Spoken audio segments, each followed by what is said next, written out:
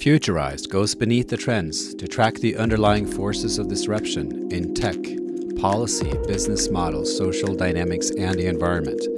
I'm your host, Trond Arne Undheim, futurist and author. In episode 75 of the podcast, the topic is the future of learning experience design. Our guest is Joan Toda, CEO and founder of Syntax and Motion and host of the Learning Life podcast. In this conversation, we talk about the future of learning experience design, the shifting focus from the teacher to thinking about learners first. How to teach true skills. How do you get the user to interact? From learning management systems, LMSs, via design thinking to learning experience platforms or LXPs. Should everybody have their own online course for personal branding? Corporate learning, individual thought leadership, and how to navigate the noise, what to consume, what to produce, and how to earn money with content, and future directions. John, how are you today? I'm great, John. Happy to be here. Yeah, it's so good to be with you here to chat about something really, really interesting, the future of learning experience design. I wanted to first, John, just address the fact that, you're a bit of a pioneer in online education, and you've already sold one company in the field, and you're developing another right now. But your background seems to be very different. You've had some time on Wall Street, but before that, you were waiting tables, and then at some point, you got your screenplay adopted. So you have a quite interesting background that I wanted to dig into a little bit. But from the perspective of how on earth did you get to learning experience design from that? Yeah, so it's and it's an interesting story. So, like you said, when I was in college, towards the end of my time in college, which now is over 25 years ago, so it was a different world back then. But I really wanted to be a screenwriter. That was my plan. I was going to get out of college, and I just thought, you write a script, and next thing you know, you're at the Oscars. And of course, it was a little more challenging than that. But I wrote a number of screenplays. A bunch of them got optioned. I did quite a bit of work in that area for a little while, but nothing really panned out the way I had expected. And my whole family had always been on Wall Street, my dad and my brothers. And so I finally gave in, took my, after a lot of offers from my father, I took one of them, joined him on, at the time it was Payne Weber, and that eventually became UBS today. But I didn't really want to be a stockbroker. I said, I'd rather learn computers. And so I got into their training program there. They taught me about LAN technology and WAN technology. Back then, it was when you had the large mainframes and workstations on everybody's desk. And I loved learning all the technology. I'd never really been in that field. I was more in the creative side. And I really kind of found this niche of training financial advisors on how to use the technology. And then fast forward from there, I joined a small consulting firm, partnered up with a gentleman in that space. And we had done essentially that, setting up networks for, and this goes back to the late 90s, setting up networks for financial insurance agencies, independent brokerage firms, and training them on how to use the technology. And then one thing led to another, because I wanted to be a screenwriter and producing feature-length films. The logical thing to do would be to start creating training videos. So we did that. We started creating training videos on how to use the technology that we were installing, and that led to the start of Edulance, which was the company that I co-founded back then and got into the video training space. And video training is interesting in and of itself because. Yeah, I mean, video as a medium for me, it's grown on me, but video is so many things. What is it about video that fascinates you the most? So, and it's an interesting question now, because I think today we do a lot more in audio production than we do in video. And that's just kind of the way things have gone a little bit for us. But I always wanted to be, I was obsessed with film and wanted to be a filmmaker back when I was in school. And And then I think what it was at the time that we got started with video training, because if you think about it, we launched Edulance, and back in 2002, the very first iteration of Knowledge Link, our platform, which was the video training system, we released in 2004. So it was before YouTube was mainstream and people just accepted that they could learn through video online. And I think what I loved is just, I was more of a screenwriter. I loved scripting it. And then it was actually a less expensive, easier way of producing e-learning back then, because you just had a talking screen on a background. And we weren't doing anything hugely innovative with the video format back then. It was just this idea that no one had ever really seen training in video online back then. So it felt great just to be able to innovate in a space like that, where everything was CD-ROM based slideshow training, and we were doing it in video. Yeah, the thing with video is, like you pointed out, it's so many things. I've recently tried to learn it this summer, actually, because one thing is a podcast, but then it would be great to also evolve it into a little bit of a video podcast. But I have realized one thing, which is audio and video are quite different things, and I think the primary has to be audio, no matter how you turn it. Even if you're trying to create professional video, you really have to start with high quality audio. That's sort of one thing that I've understood. I don't know if you agree with that, but the other thing that I wanted you to comment on is, video has evolved so much. So I'm just in the beginning of this learning journey with video, but somehow these YouTubers managed to kind of, many of them just chat and really not do very much, but it's the whatever the content they just directly can produce that is so engaging somehow. And then others obviously edit and have all these angles and different cameras and different B-roll and make it very complicated and also very labor intensive, so that 5 minutes of video will take you 8 hours of shooting. What's your view on that, sort of, before we get into kind of the nitty gritty of this? But is video now kind of going in these two directions, that both for learning and for entertainment, that, sort of, it's possible if you have the magic, you can just do it live and, you develop a brand and people love you and you don't have to worry about the quality. And on the other hand, there are these skilled sort of craftsmen that's just paying over every second on the video. How do you explain that these two coexist, both in the learning and in the education space? And you feel free to disagree with me, but that's so kind of my observation of what's happening right now if you're looking at the online space for those two subjects, sort of entertainment and education. Yeah, I think it's a great question, and I look at it specifically from the learning, the online education perspective, as opposed from just pure entertainment online. But I think it really depends on the content.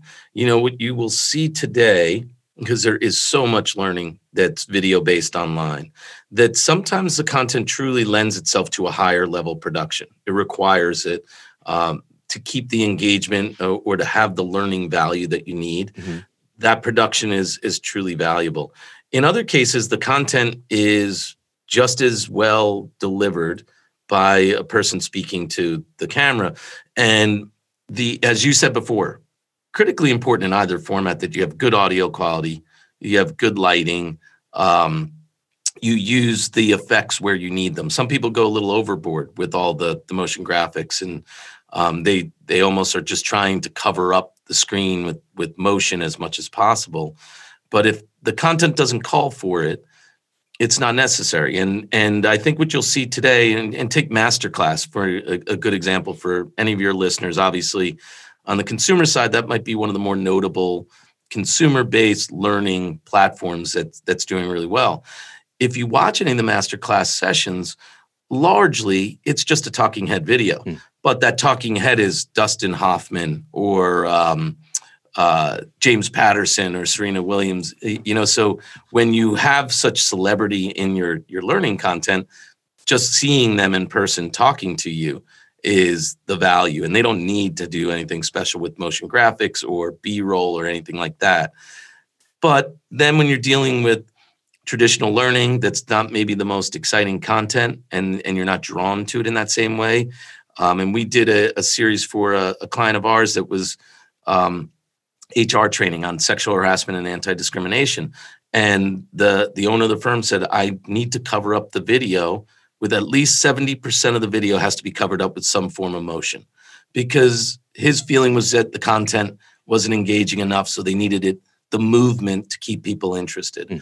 So yeah, I do think it tends to kind of fit with the content, or the content requires either more movement, more production, or it can get by with less. Why don't we jump into kind of the specific space that you have innovated in? Because, in the olden days, which I don't know, maybe 15, 20 years ago, these learning management systems, LMSs, they were very structured. And like you, I think, started talking about, they didn't really have a lot to them. But on the other hand, they were all we had. Tell us about this evolution, into what now is called learning experience. Like, what is this experience part? How does it look different? How does it produce different results? Or is it just sort of a natural evolution because we have, what is it that we have learned about the medium, in the e-learning space to develop, experience-based platforms? And what do they really look like? Yeah, so I think this is one of the more interesting aspects of where we're at now in just the online education space overall, that when we built our platform back in 2002, 2003, learning management systems were just getting popular because content had been delivered on CD-ROMs and DVDs previously. And so that everyone was making this move to bringing content online, delivering in a digital format. And the need then was, we need to manage this content. We need it to report somewhere, so we have tracking. We know that people consumed it because now they're outside of a classroom. They're doing it online. And so really, when I speak about kind of the evolution of learning management systems, it's not that they're being replaced. The buzzword today is LXP, learning experience platforms. I always say to people, it's not that the LMS is dead or that model is done. It's just a natural evolution. That when back then it was really all about the administrator. It was about managing content, making sure that you can control it, deliver it, and report on it. Today, it's so much more advanced that it's really about how do we improve that learner experience? How do we get them to engage more with the content?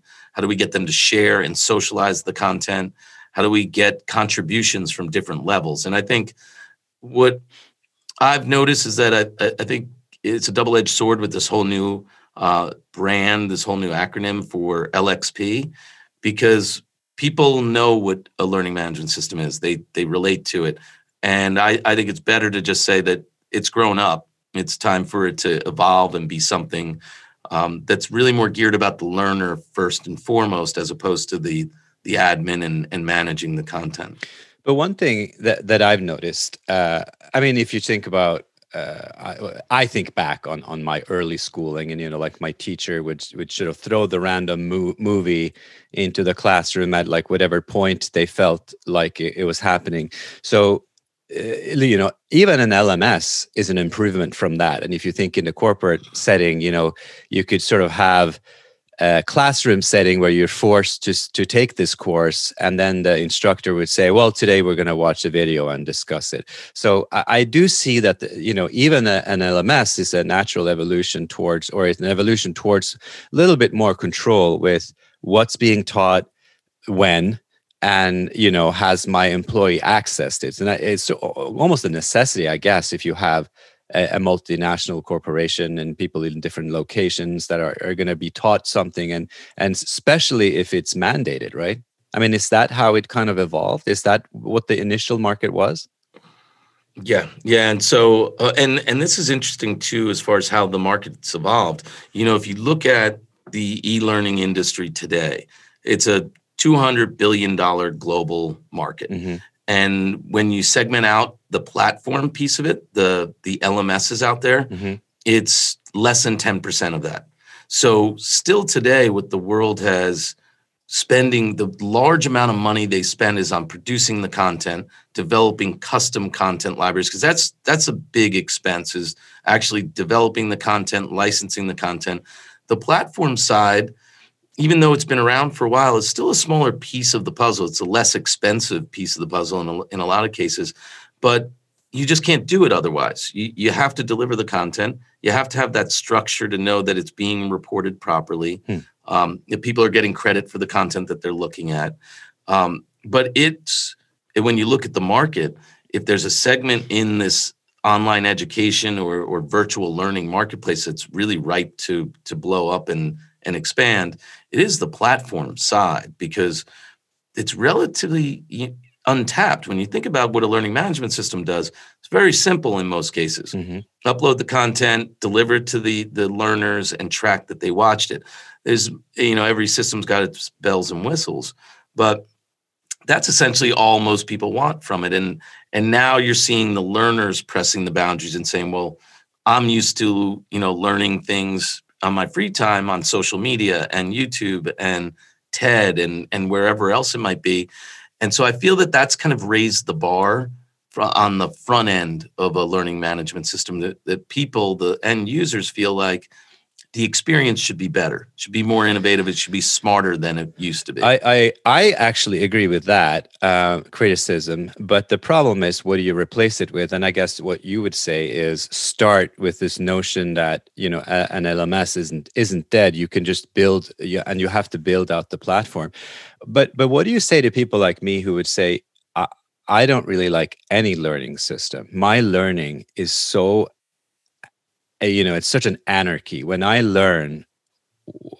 succeed at learning, it's because I didn't know I was learning, right? I'm just discovering something on my own. If someone puts me into a system, sits me down and says, here are your learning objectives, you have to learn it by Monday or learn it in the next hour, that really just kills all the motivation for me. So I guess, if you apply that approach to or that criticism to a learning management platform, you can understand why these experienced guys put in, gamification and all these kind of artificial rewards into the systems. Because that was going to be my next question. An LXP, what is it really? Because what I see, superficially, is I see a lot of kind of dumb virtual motivations and coins and stuff that doesn't mean anything in real life.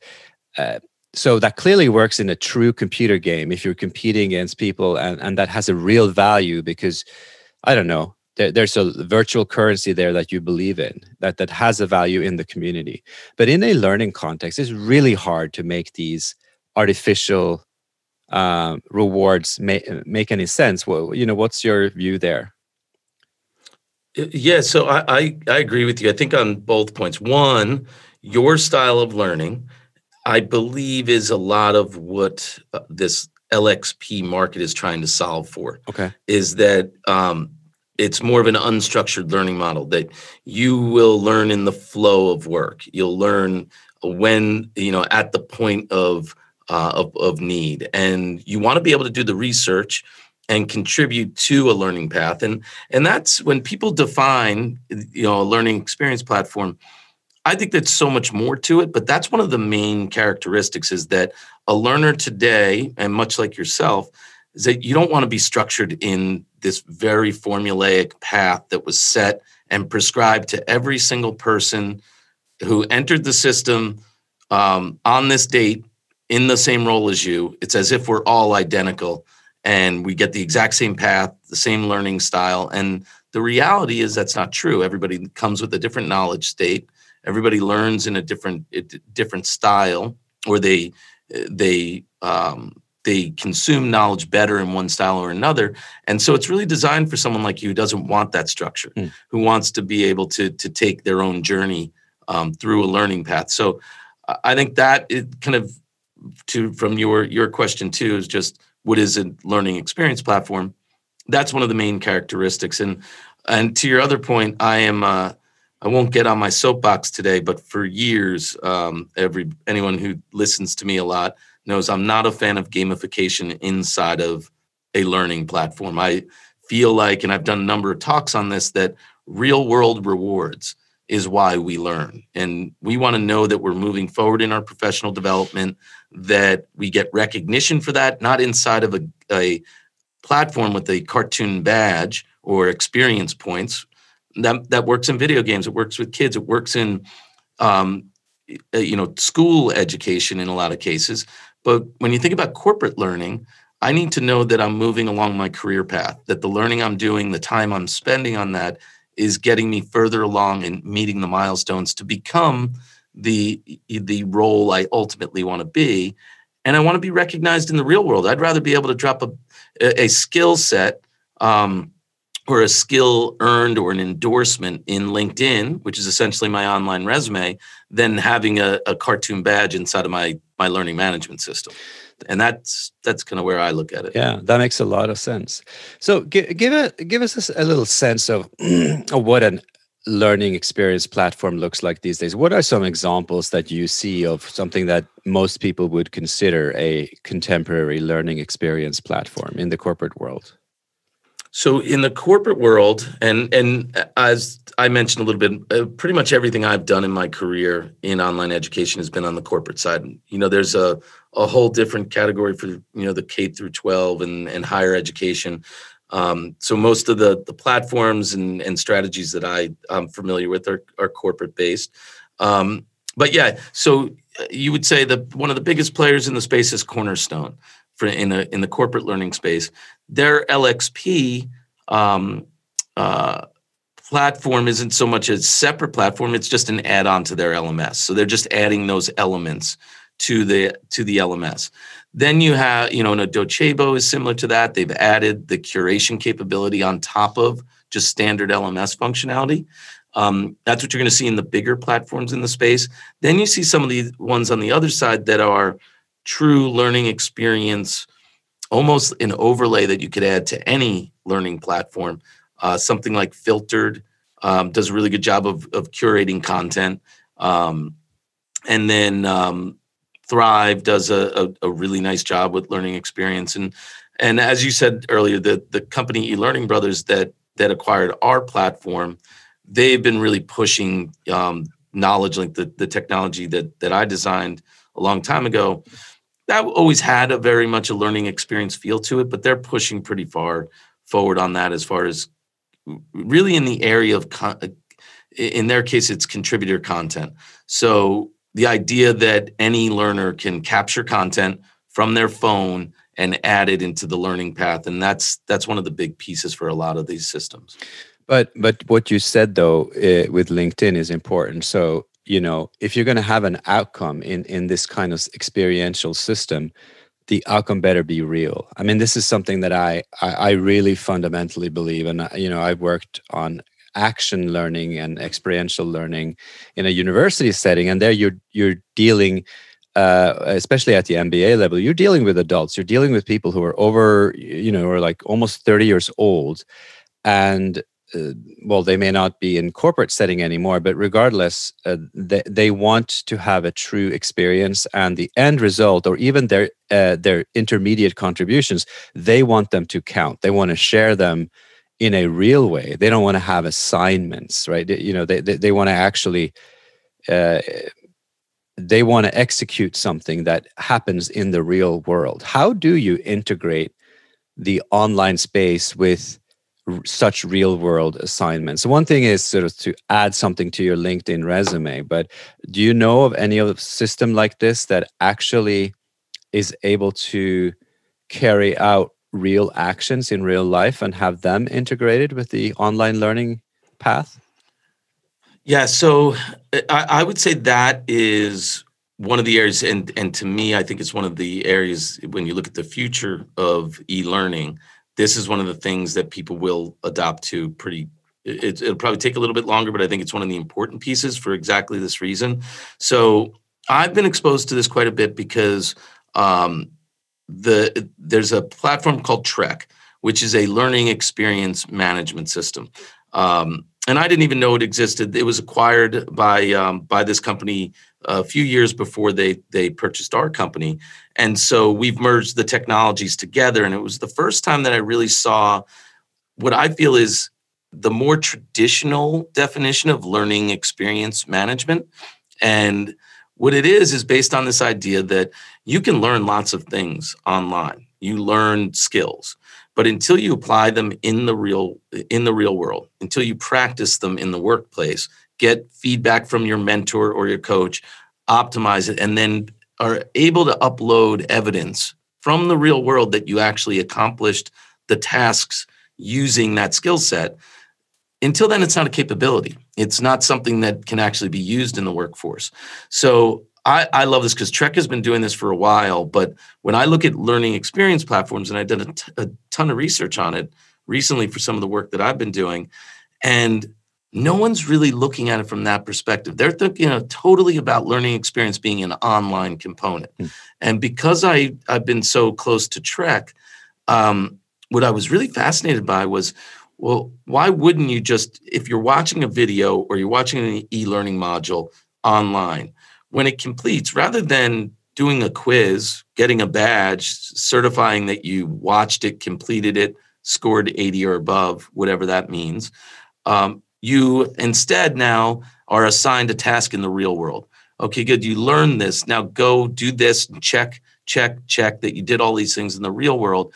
And then you don't just get a badge or a completion certificate because you checked it off, but you need that validation, that evidence that you can upload, some type of artifact that proves that you actually completed it out in the workplace. And I think that is one of those pieces. I love when you can merge the online world with the real world. I always use the example of OnStar. I always thought OnStar was one of the greatest innovations because it's using technology to a certain point, but in that moment of need, it just gets you to a real person with the information they need to help you. And so I kind of like this direction for learning experience platforms, and I don't think enough of them are doing it. They just don't even think of this. They want to replace real world learning. Mm-hmm. And I'd rather see the platform endorse the real world learning and use it for practice, feedback, and really validating that you learned a capability and not just a completion of a course. Look, what you're saying is so relevant right now, right? In the midst of COVID and potentially in a world where so many of us are going to have to go on and not just carry on with our work, but we actually have to evolve somehow into better versions of ourselves, potentially still in the real world, but without the option of always going live with people in the most obvious way, either by traveling or going to the site where something occurs. But can you speak a little bit on the importance of the teacher and what the or the instructor in this kind of learning environment? Because you told me earlier that many get very focused on curation, and this is maybe kind of this content trap here, that as a teacher or instructor, you're so like your client, perhaps, like you got to have motion. Like people have all these preconceived notions about what learning must be, and it better not be boring. It has to be engaging, and then they start investing so much on the wrong end of things. I don't know. Yeah, I know. It's funny. It's funny you say it too, because I always say, and my team always says, the worst feedback you can get is when someone looks at their media, they say it just doesn't wow me, and that's the only feedback you get. I mean, I don't know what you're looking for. It's learning content. It's supposed to be effective. Yeah. It's supposed to keep the user watching. It's wow factor isn't always an effective learning tool. Yeah. But yeah, I think that's the interesting aspect is that what you've probably seen with a lot of learning content now, and I think I've been so focused in the video side of this world, and we became known as a video training platform more than an e-learning system. Mm-hmm. And so we always were a little bit outside of this normal traditional e-learning space.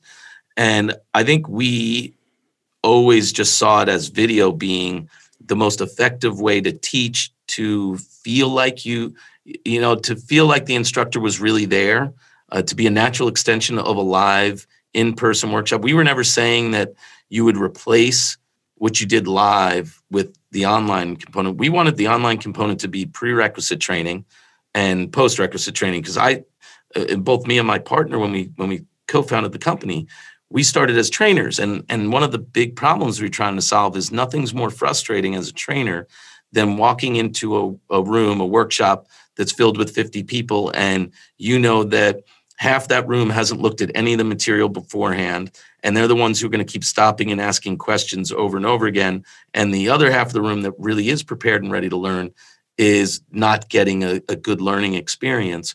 And so I always felt that the way to use a learning management system was prerequisite training before you get into a live classroom, then have a really effective live session. And today that's being done through Zoom or through Microsoft Teams or WebEx, what have you, but still the same model.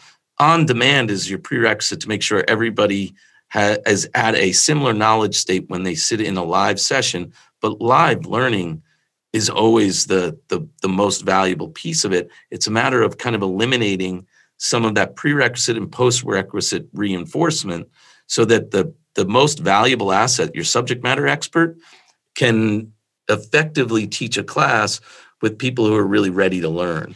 And it's interesting that these two aspects, right? It's the learners themselves and a group of learners and what the composition is, and then of course the instructor. Those two factors, you can try to manipulate those two factors a little bit, but essentially, if you have bad content going in or bad motivation going in, how much can the system fix? I'm thinking about that in terms of, again, I guess a little bit in this COVID day and age. So universities are worried, right? Because arguably, if it is like, as long as you invest in a system, it's really hard to screw it up. Like if that was the case, then every university would suddenly become the same. They're all stuck online. You can't really express your personality as an instructor anymore because you have only those 5 minutes. You don't have all of the capabilities that you would have, in real life or on campus and in the corporate world. So just comment on that. I mean, is this completely wrong to think that the full virtual experience just kind of blends everything together? So, would a perfect learning experience platform virtually cancel out the differences between a Microsoft and a mom and pop software firm?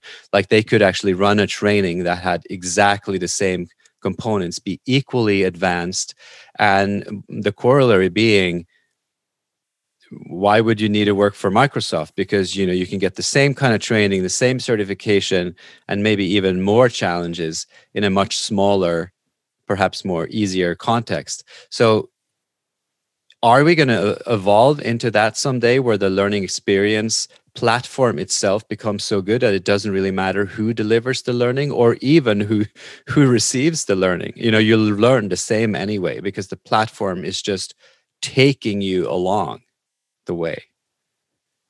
Yeah, and so I think you're hitting on an interesting point, and this is probably right now because this learning experience model is very new for everybody, and I think that people all define it a little bit differently. And there is one side of the world that feels like the instructors, the learning departments, the training departments at all these large corporations can just be artificially eliminated from the model, and learners will build their own paths.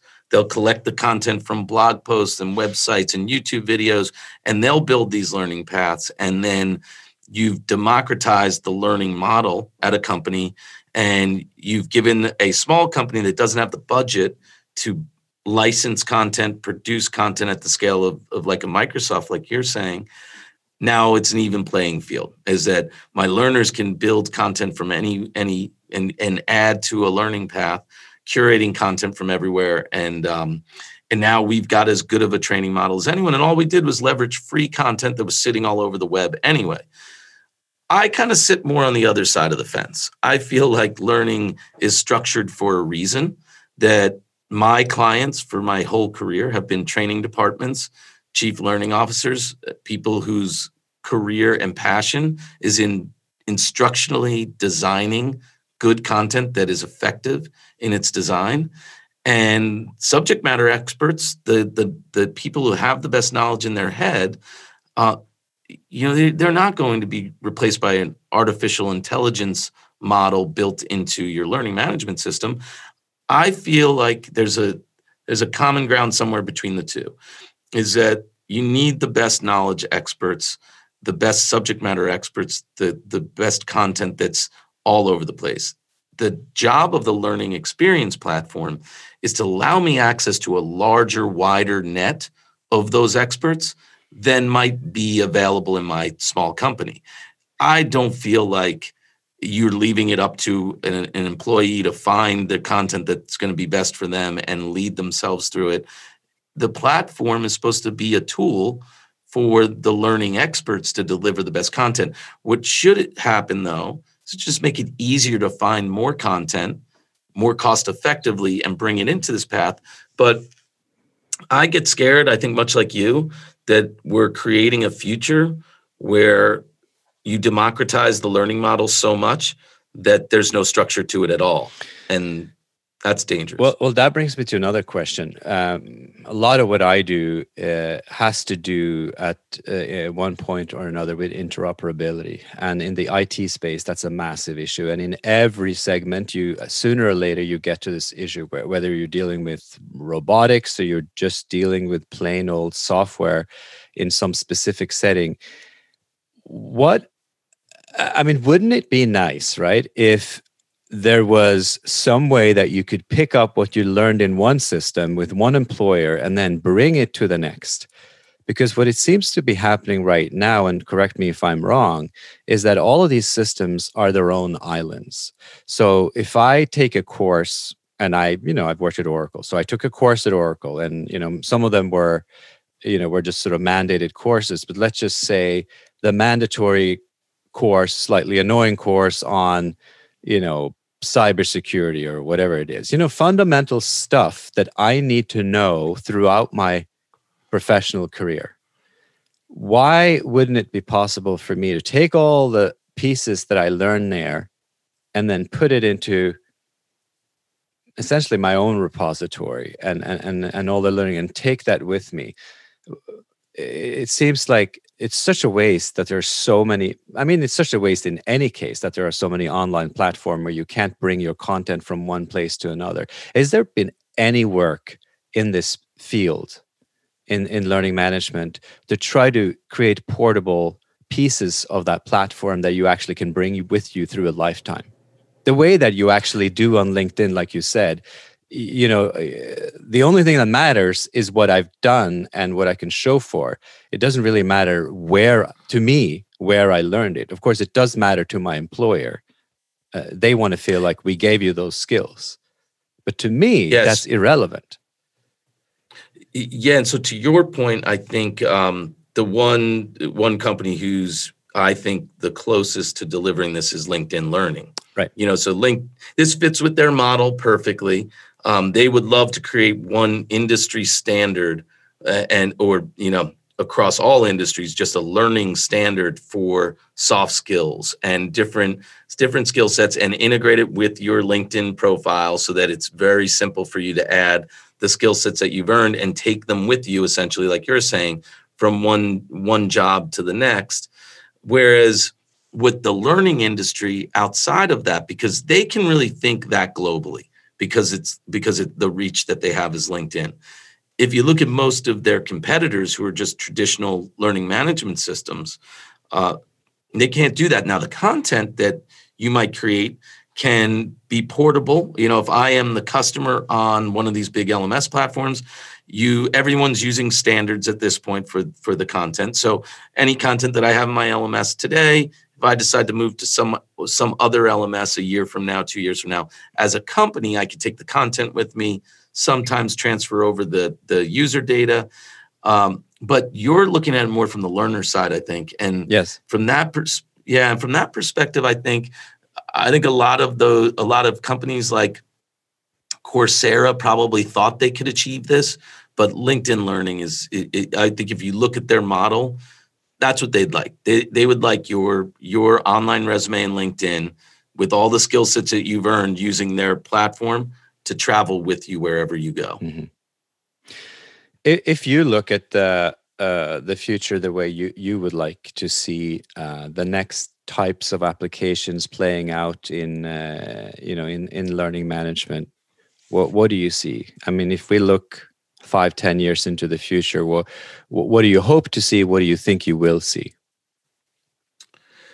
So I think what you hear everybody talking about right now is artificial intelligence and learning. And I think that that's heavily dependent on a lot of data. And so I think that before it's truly effective, that's going to take time for there to be enough data.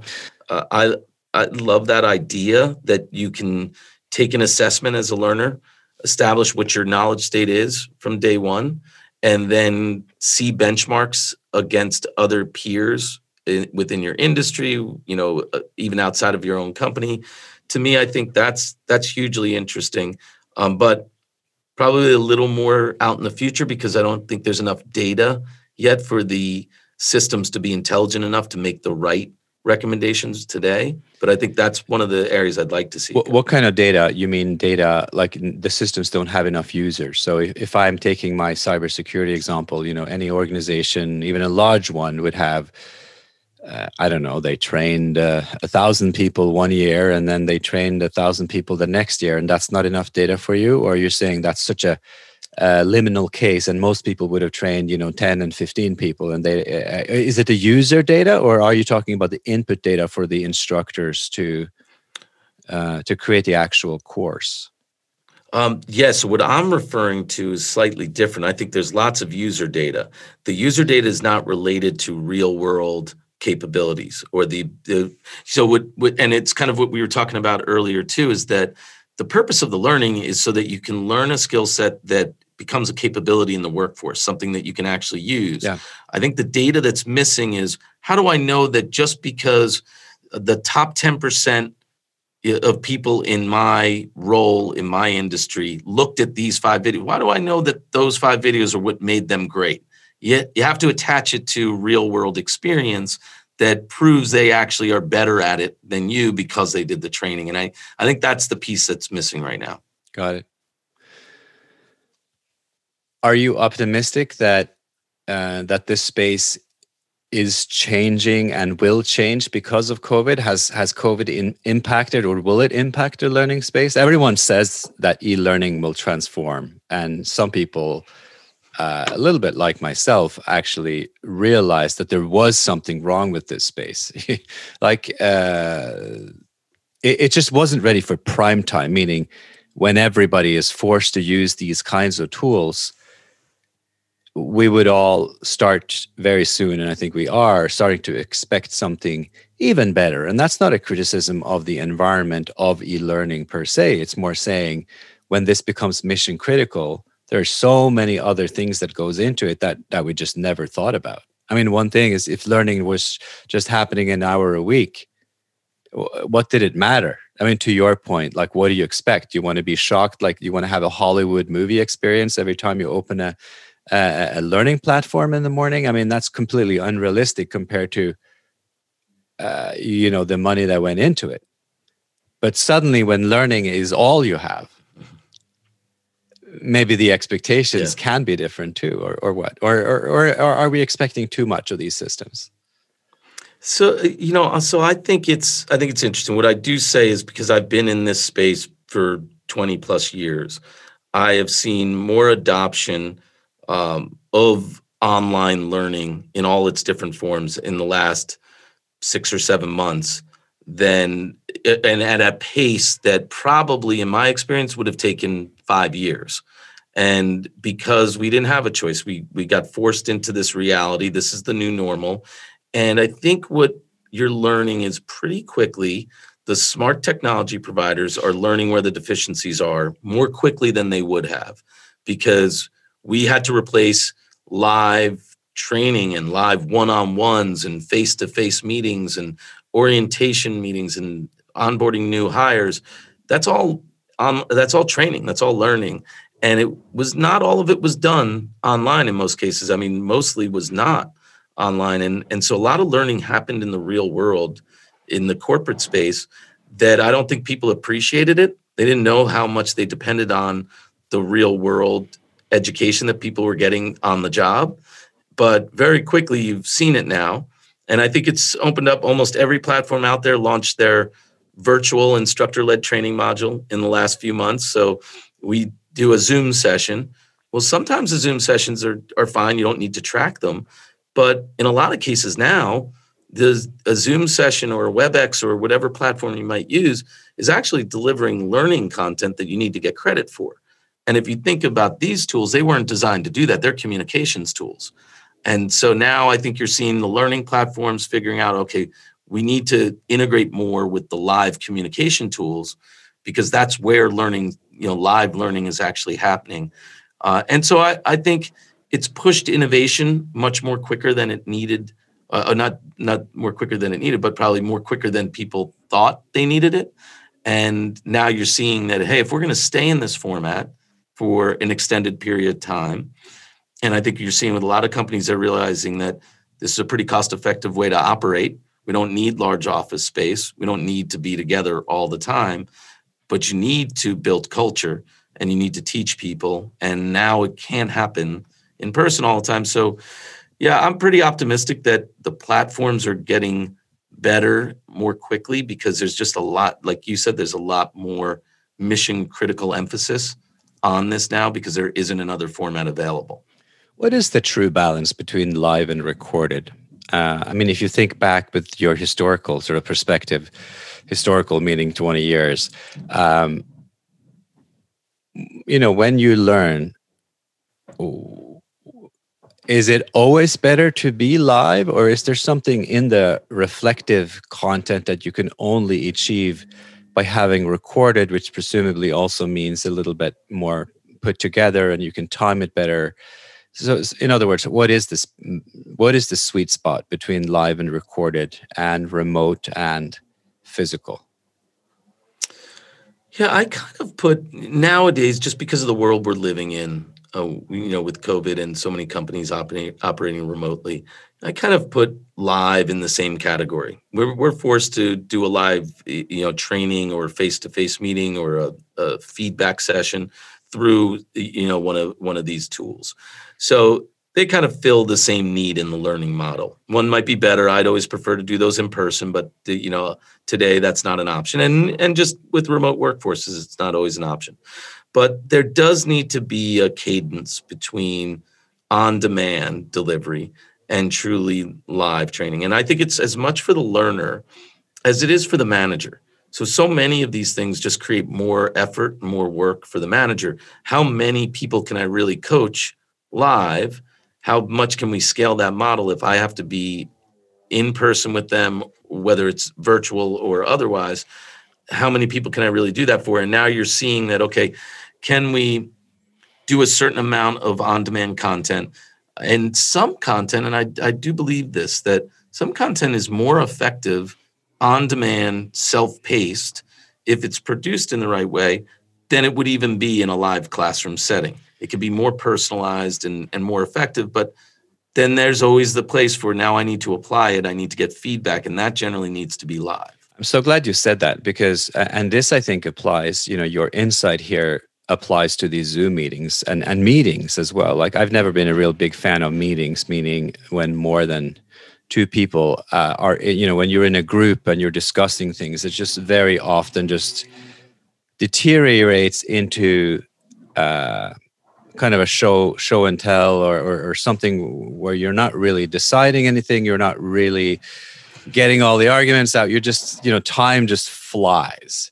And I've noticed that at least the first 3 months of COVID, there was a lot of, it wasn't really training. It wasn't really meetings. All it was you're stuck in front of your computer screen and you don't really know why you are, but something was scheduled. You feel like you have to be there and nothing happens. But if it was on demand, you could at least listen to whatever you needed to listen to, and then respond. Just the way that email, at least before we started getting all these email overload kind of advertising requests on email. Email used to be this very pure medium for me where, you get the email, you can reflect, respond in your own time, and it's perfect. Now, every medium, I guess, has its own time.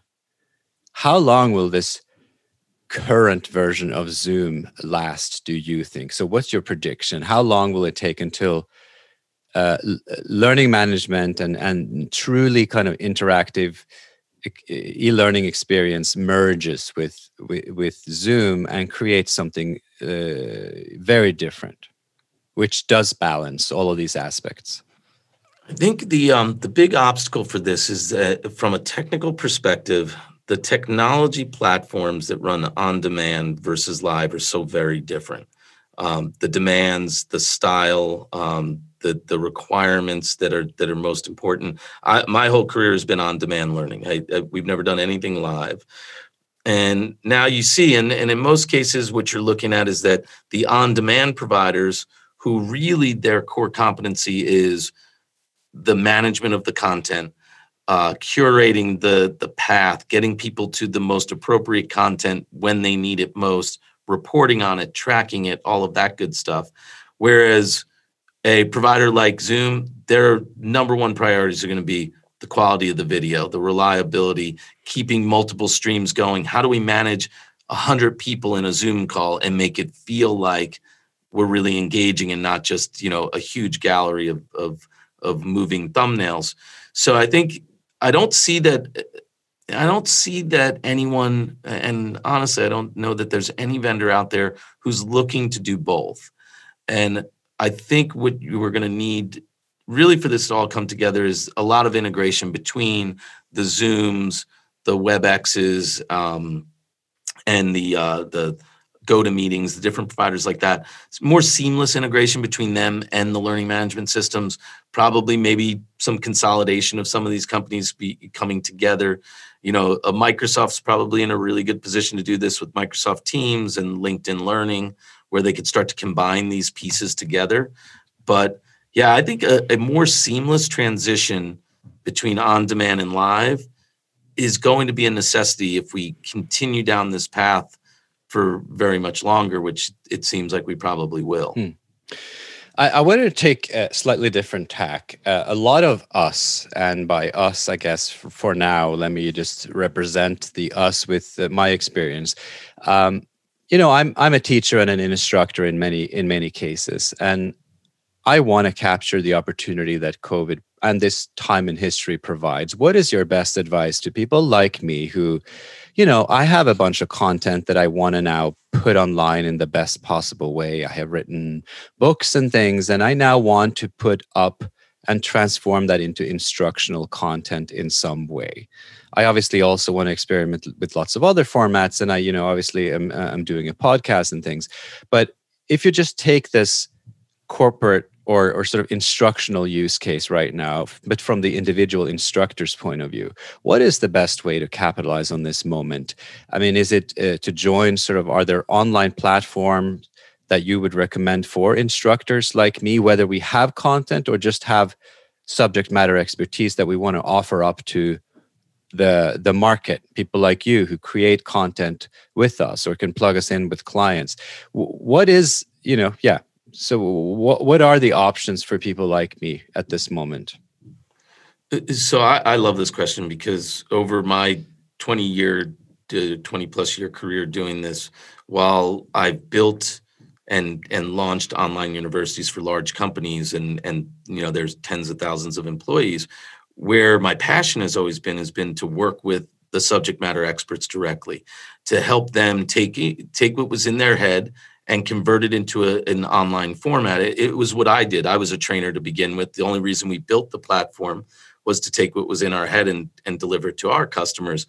And so we've always played more in that side of the space than corporate traditionally, because I believe that the real power of online education and all of the tools that have been developed is that for someone like you who has great expertise, you're one of those knowledge experts that should be able to share this with the widest audience possible. That is what all this technology was designed to do. Back in the day, you would have needed a developer and a professional video production studio. Now you can do it on your own and for a fraction of the cost.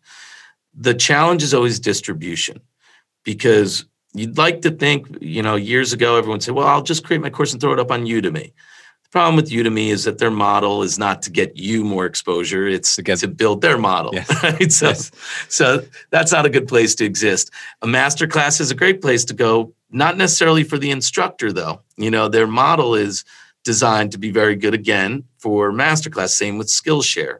So I always say to people that you kind of have to build your own. And now the costs are reasonable enough that building your own existence online, managing it, opens the doors to partnerships with all these other people out there.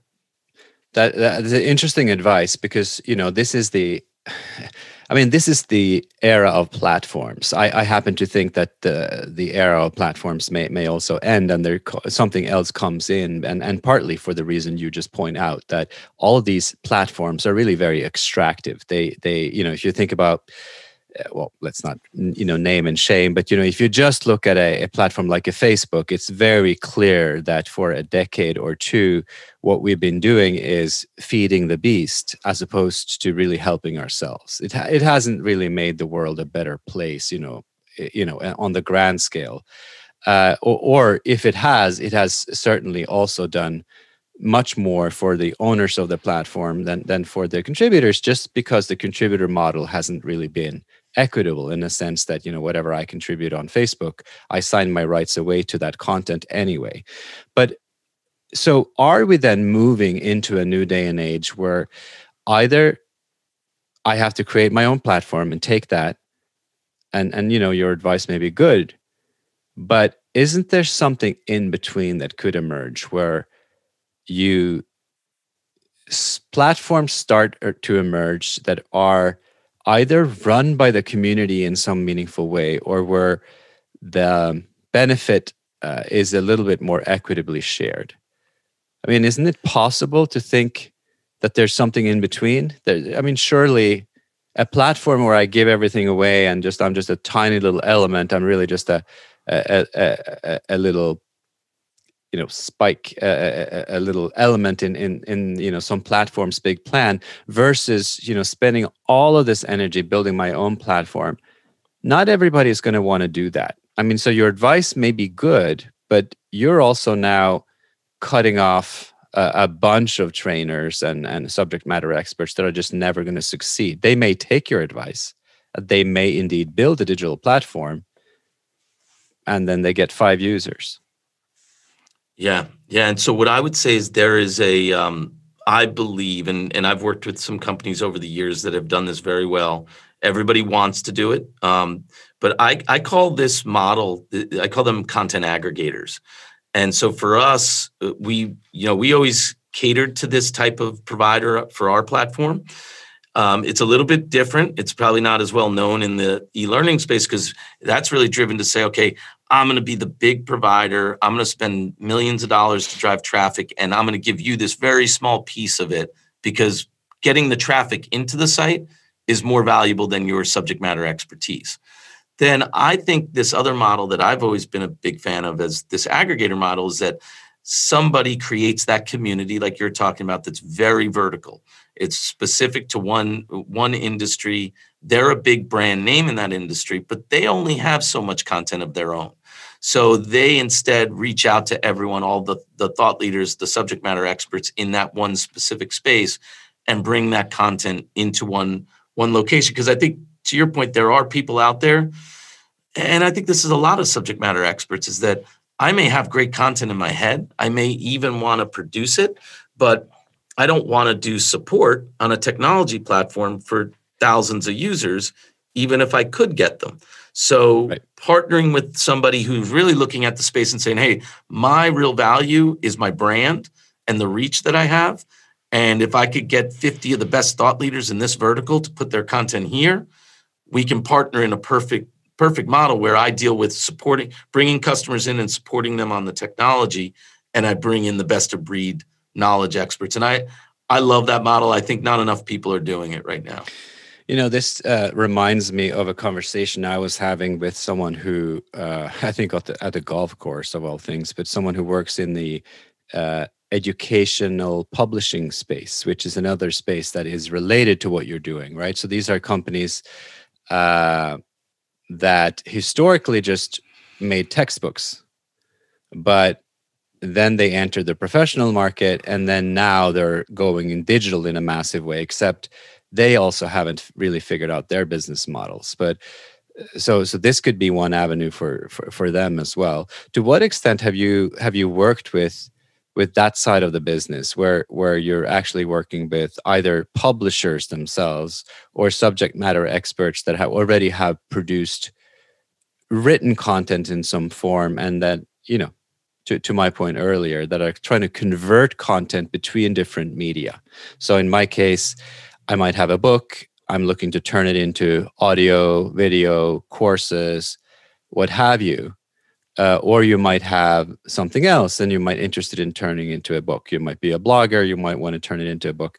You might be, something else. You want to become an instructor. All of these things seem to blend together. And my limited experience is, if you're going to succeed with a platform, so the few people that have succeeded with platform plays as individuals, like a Gary Vaynerchuk or something, right? They started out very small. Like, he started out with Wine Library TV, and now he's become this big influencer that operates ostensibly across sectors and, kind of sells his services to a lot of different brands, builds his own companies. But the only way he was able to do that is that he very quickly in his evolution, he understood that he had to be everywhere, in all different media. He had to be very good, both at Twitter and blogging and video. He had to manage and master all kinds of content production.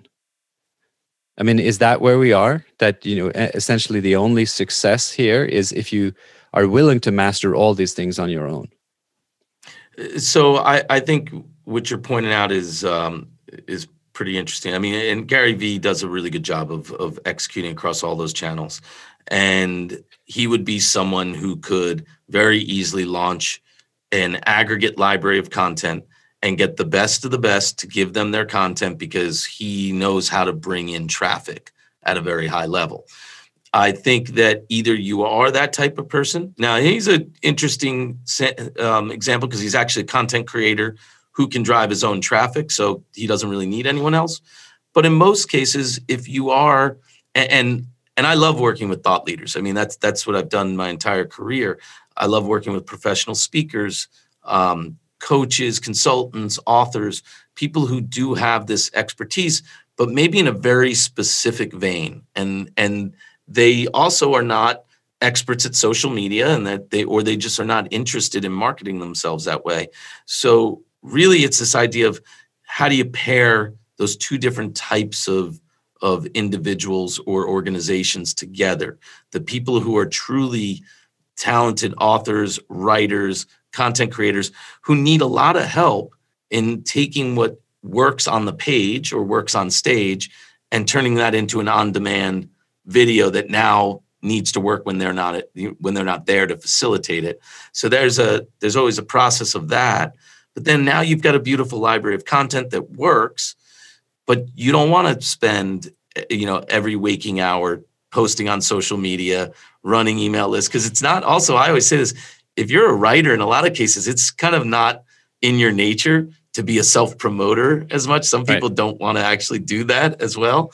So I think it's a matter of figuring out that fit and finding within your network the people who are really driven. And I think it's pretty easy to see nowadays, just from looking at your own social media feeds, the people who do a very good job in your network of promoting and self-promoting, and then aligning with them and saying, hey, I've worked really hard to develop this perfect library that fills this one need.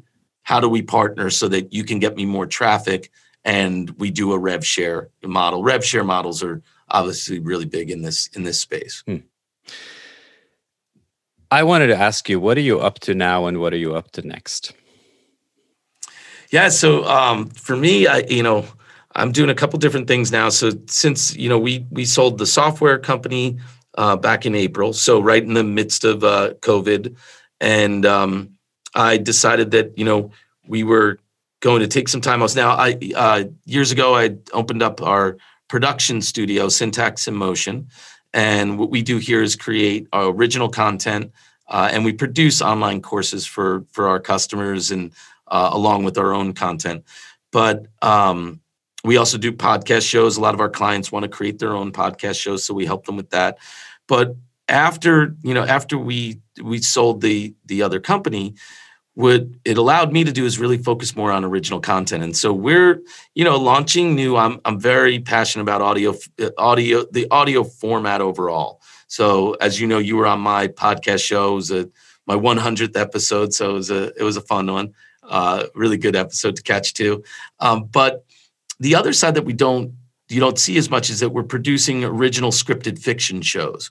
And I love that because I started as a screenwriter, and I was one of those screenwriters that got a lot of options and activity on my scripts, but I just couldn't, get a deal sold into a major Hollywood studio. You fast forward to today, and an up and coming writer, there's seemingly so many places to get your deal done. But the problem is there's so much more competition today with every influencer, and they've lowered the bar of entry so much.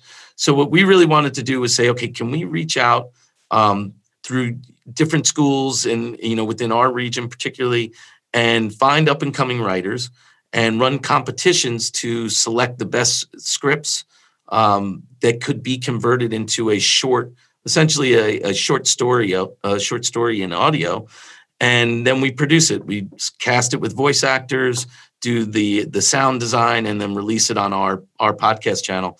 So I love that. It's kind of fun for me. It's coming full circle that I know the challenges of being an unknown writer and trying to get people to produce your content. And I don't know that I am interested in doing this in video because of the extreme cost to produce those. But doing it in audio is a really neat format to help someone who nobody knows about yet get their work noticed without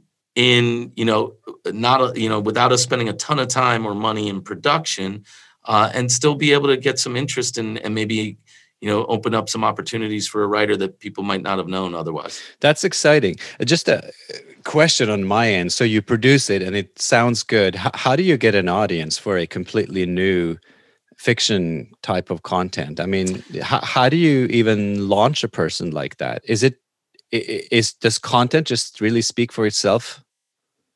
So we really struggled with that because originally, these are 3-episode stories. So they're short stories because we're trying to produce them pretty quickly. So it's, 15, 20-minute episodes in 3 of them. So if you launch that as a new podcast show each time, you'd spend an enormous amount of effort to drive traffic to it, to build up an audience, just to have to restart it all over again. Yeah. So we made a strategic decision for us to launch one channel called Station Obscura. And that podcast channel is where we release the stories to. So we can grow the audience. Each writer wants to drive their, more of an audience to it. We also do a rev share model. So the writers get a piece of what we earn on the show, but we keep adding shows to that one channel. So the audience will grow over time, and we don't have to reinvent the wheel or rebuild the audience for each individual writer. And when you say earn money on the channel, do you charge for listening to the channel, or is it the advertising on the channel? How does it work? Yeah, so a combination. I would say at this stage, it's pretty early for us because we just released the first few shows. So we're not at the point where we're selling advertising or sponsorships, but through merchandising. So merchandise related to the show brand. And then contributions, we're selling different membership levels. So if you want to support the program, and it's kind of cool. This is a work in progress too. I'm kind of interested in the different ways you can monetize a podcast show. But what we're doing is basically that Patreon model where you could say, okay, do you want to support the show? And we give them a bunch of items that we think would be really valuable to someone who's that interested in this storytelling format. So you get advance notice on the next show coming. You can see the scripts ahead of the production. You get access to exclusive updates and a director's cut, things like that. That I just know when I was screenwriting, and I was very much into this, just consuming as much, film content as I could, seeing a script and with the notes from the director, where back in the day, if you remember Laserdiscs, they would do the director's cut on there and you could listen to the writer and director talking through it. I love that kind of stuff. And so we're experimenting with that a little bit. We think there's an audience that could be really passionate about the storytelling and supporting the writers. Mm-hmm. And we want the writers to, obviously be able to get some residual money if people want to support their work in that way. I'm going to let you go, but I have my last question. If people want to learn more about LXPs, experience learning platforms, where should they go? Apart from talking to you, which I'll obviously link up, everything that you do. Is there any influencer, any big paper, any actor or institution that caters to this phenomenon? Yeah.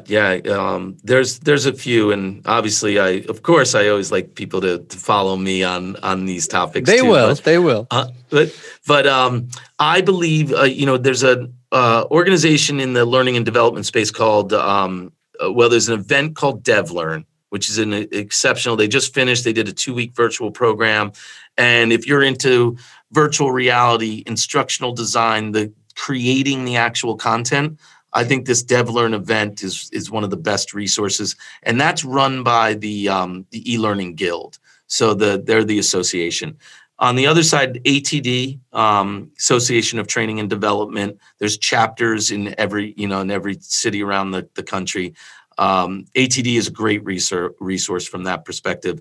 And then I would say probably the most notable thought leader in this space today that I follow, and most people do, is a gentleman by the name of Josh Bersin. And he's got the Josh Bersin Academy. He writes about quite a bit now about learning experience and learning experience platforms, learning experience design. So yeah, Josh Bersin is probably one of the more notable thought leaders in the space. So yeah, I think any one of those sources you can learn quite a bit from. John, I have learned quite a bit from you today, so we'll definitely link up your work. And I'm so glad that we got connected. Thank you so much for teaching me about e-learning and the corporate space, and I was excited to chat with you. Thanks. Yeah, well, thank you for having me. I love what you're doing with the show, and it was great to be here today. All right, cool. You have just listened to episode 75 of the Futurized podcast with host Trond Arne Undheim, futurist and author. The topic was the future of learning experience design. Our guest was Joan Toda, CEO and founder of Syntax and Motion and host of the Learning Life podcast. In this conversation, we talked about the future of learning experience design, shifting the focus from the teacher to thinking about learners first. How to teach true skills. How do you get the user to interact? And from learning management systems via design thinking to learning experience platform.